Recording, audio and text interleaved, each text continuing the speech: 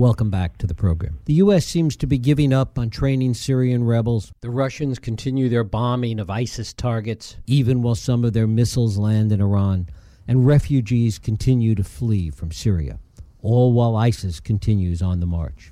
Palestinian protests turn more violent, and the cauldron that is the Middle East continues to bubble. To try and better understand and get some perspective on all of this, we turn to author, journalist, and Middle East foreign correspondent Charles Glass. To give us some perspective on events in that region, he joins us today from Erbil in Iraq.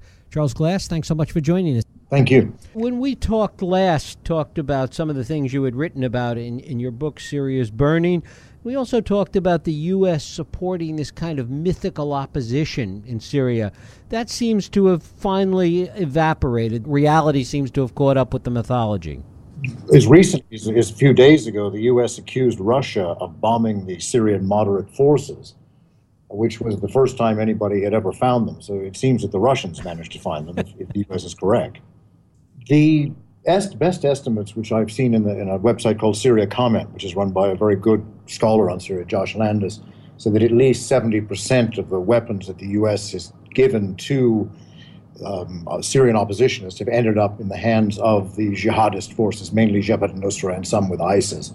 So basically the U.S. has indirectly been arming the jihadists in Syria with the goal of bringing down the Syrian regime. But the goal is failed. The war has gone on well over 4 years now. The regime has not fallen.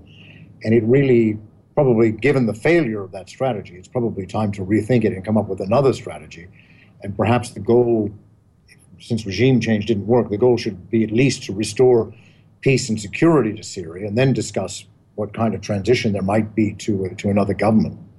How have the Russian actions of late changed the calculations there on the ground? The best that I can see from Iraq is that everyone here is taking notice of Russia's commitment to the regime in Damascus, which is a contrast to the American support for the Kurds here in northern Iraq, where I am, who are very badly armed by the U.S., cannot get the weapons they need. They cannot even receive night vision goggles.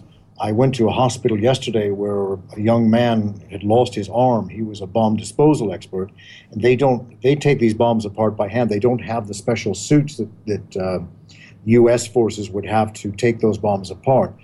They are complaining bitterly that while the Russians seem to be helping the Syrians 100% to fight against ISIS, that the U.S. is not helping them except with occasional airstrikes, but not coordinated with ground assaults against ISIS.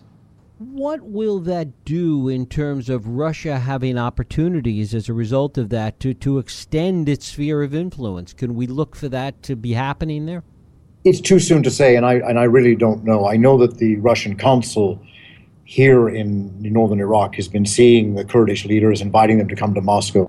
How much of Syria does ISIS control at this point? The best estimates are that ISIS controls about a third of Iraq and a third of Syria, more or less, in terms of territory. In terms of population, they're probably less than 10% of Syria and Iraq, most of the Sunni population, but very little of the Shiite or Kurdish populations. They have a lot of territory, but not a lot of people. But they do have enough people that they can tax and benefit from the taxes of them. They estimate in Syria that they're collecting taxes on between 6 and 8 million people, that they can draft young men into their forces, just as the regime in Damascus drafts the young men on its side into their forces. So, in fact, you have people on both sides being forced to fight. And I think it's a tragedy for Syria because nobody's really fighting for anything. One side is fighting against a regime and the other is fighting against Islamic terrorists.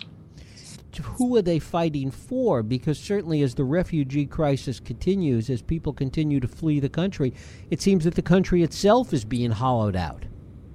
Particularly in Syria, that is true. There's not much for people to stay for. The war has gone on so long that their savings have dissipated. People are unable to work on farms in vast tracts of the country. Factories have been destroyed or looted and the material sent up to Turkey. There's not much to stay for. If people want a future, they have to leave. And there's no, because the U.S. and Russia are at loggerheads. There doesn't seem to be any prospect of an early resolution to the conflict. So, having survived more than 4 years of this, they don't think they can survive another 4 years of it. Given that the conflict has gone on so long, what was the tipping point that precipitated Russia's involvement right now? Why now?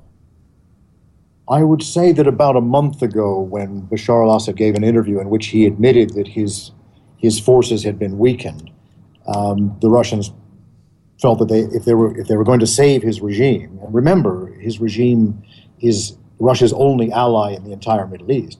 If they were going to save that regime, they had to act more forcefully than they had been. They had been supplying weapons, but not much more, and now they're supplying a lot more.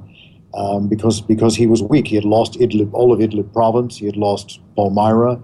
He had lost vast tracts of territory in the previous few months. Whereas a year before, the regime was doing well and probably didn't need the Russian intervention. How is the Russian intervention being seen in other parts of the Middle East right now? I can't speak for many parts of the Middle East. I've only been in the last month in Syria, Lebanon, and Iraq.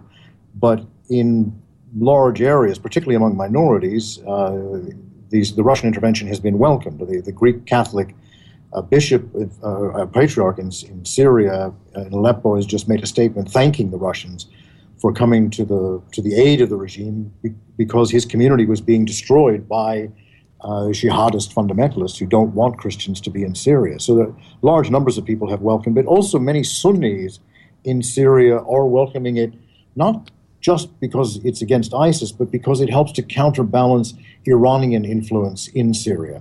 The Iranians, over the last couple of years, have come to dominate Syrian policymaking, and many Sunni Arabs in Damascus and Aleppo who were not fighting against the regime, were willing to tolerate the regime, but they do resent Iranian Shiite influence in Syria, and they see that they imagine that the Russians can help to counterbalance that. Do the Russians have the potential to overplay their hand right now? And what would that look like? Well, Russia's policy of intervention going back to Afghanistan has not always been successful. If they put troops on the ground as they did in Afghanistan, they will find more jihadis coming to Syria and Iraq to fight them. So it's a very dangerous game they're playing. If they confine their role to air power, close air support for Syrian army advances, training, providing the Syrians with better equipment, then they're less at risk. But I don't really know what's in Putin's mind. I'm not sure how far he's willing to go. The fundamental question is whether the intervention is cosmetic and political or has a deeper and more lasting purpose. Well, I looked at some video of some of the Russian airstrikes in Syria. They look anything but cosmetic. They cause devastating damage to villages and to areas of concentrations of forces of Islamists, and they are coordinating with the Syrian army, making some advances around Aleppo province. So no, it seems to be serious rather than cosmetic.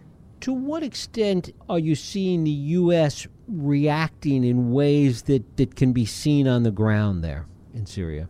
The U.S. is continuing with its policy of insisting that Bashar al-Assad must leave and not encouraging negotiations with him in order to end the war and defend the country against ISIS. So the U.S. still says that it supports Turkish policy. Turkish policy is to leave the border open for ISIS supplies and men to come into the country, and for ISIS men to come out for R&R, also men from Jihad al-Nusra to come into the country and to go into Syria through Turkey. The U.S. doesn't seem to be doing anything to stop Turkey from pursuing that policy. Talk a little bit about the ongoing refugee crisis. The Russian intervention in some ways has taken the refugee crisis, at least in the U.S., has taken it off the front page. What's going on with that right now?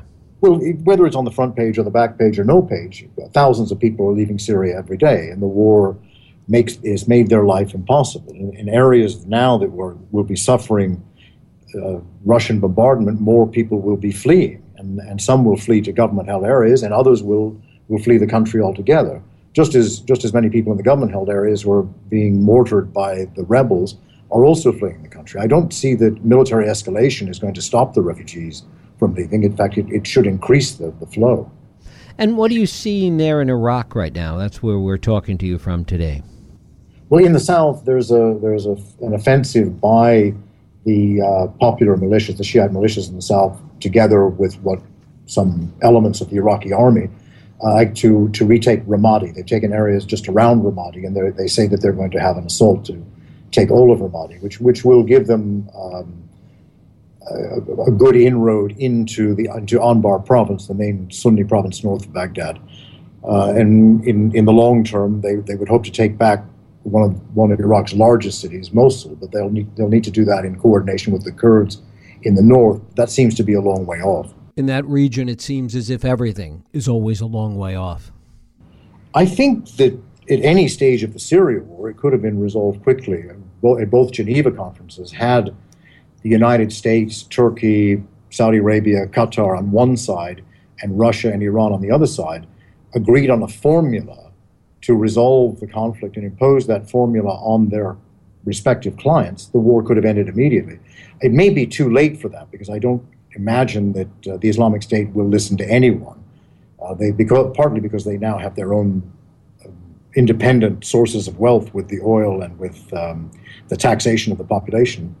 And also they've captured so many weapons from the Iraqi army that they could survive for a time without receiving that money that they had received from Saudi Arabia and Qatar.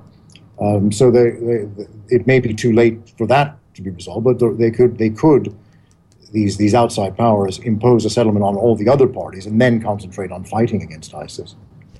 Charles Glass, his book is Syria's Burning. Charles, I thank you so much for taking some time out to talk with us today. Thank you, Jack. Thank you.